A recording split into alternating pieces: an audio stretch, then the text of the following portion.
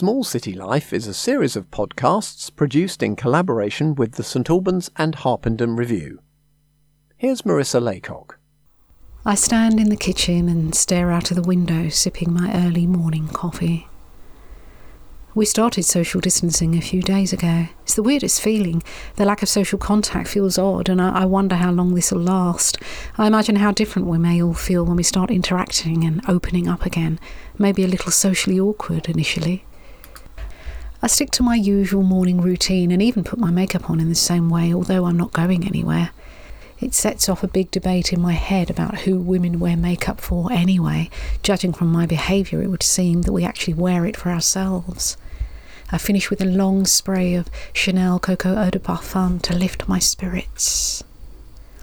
After the usual daily writing routine in my study, I think about how I'm going to feel the rest of the day.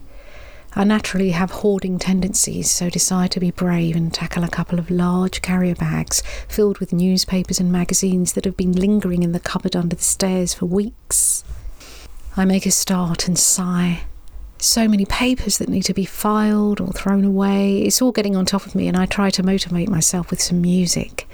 I dip into a pile of old CDs and pull out one of my daughter's old Disney compilations. Perfect! Within seconds I'm singing It's the Circle of Life, and papers fly through the air and into the recycling bin.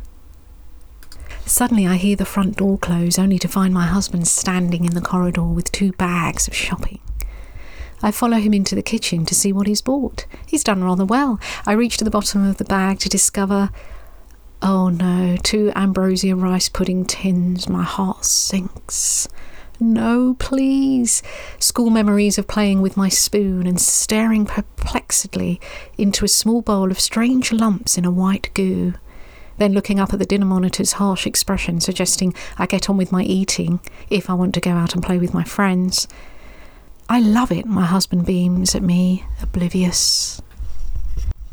We have lunch in the garden, a simple egg on toast with a cuppa.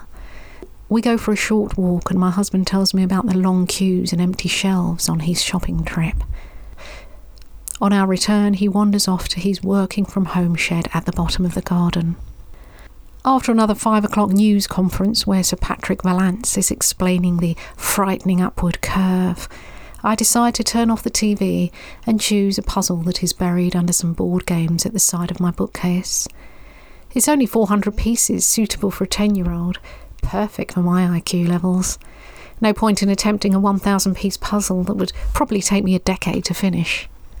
When dinner comes around, my husband reminds me that there'll be no takeaways for a while. My daughter suggests, why don't we learn to cook special fried rice ourselves? We have a great big wok in the cupboard. Well, we do have enough rice for a good few meals. Let's try it. It turns out to be an easy dish to prepare, served alongside some salmon, and we wolf it down. It's been a pretty active day after all. I certainly haven't made an impact on the world. I haven't sent or received a single email, nor paid a bill, or even phoned my mother. I've just been experiencing the flow, and who knows what tomorrow will bring. I may even decide to wear a headband my daughter brought back from a school trip to Peru, or bake a pineapple upside-down cake.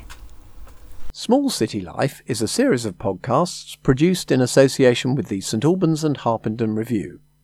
To find more of our podcasts, go to radioverulam.com, and if you'd like to support our podcasts, please go to radioverulam.com/donate. Thank you.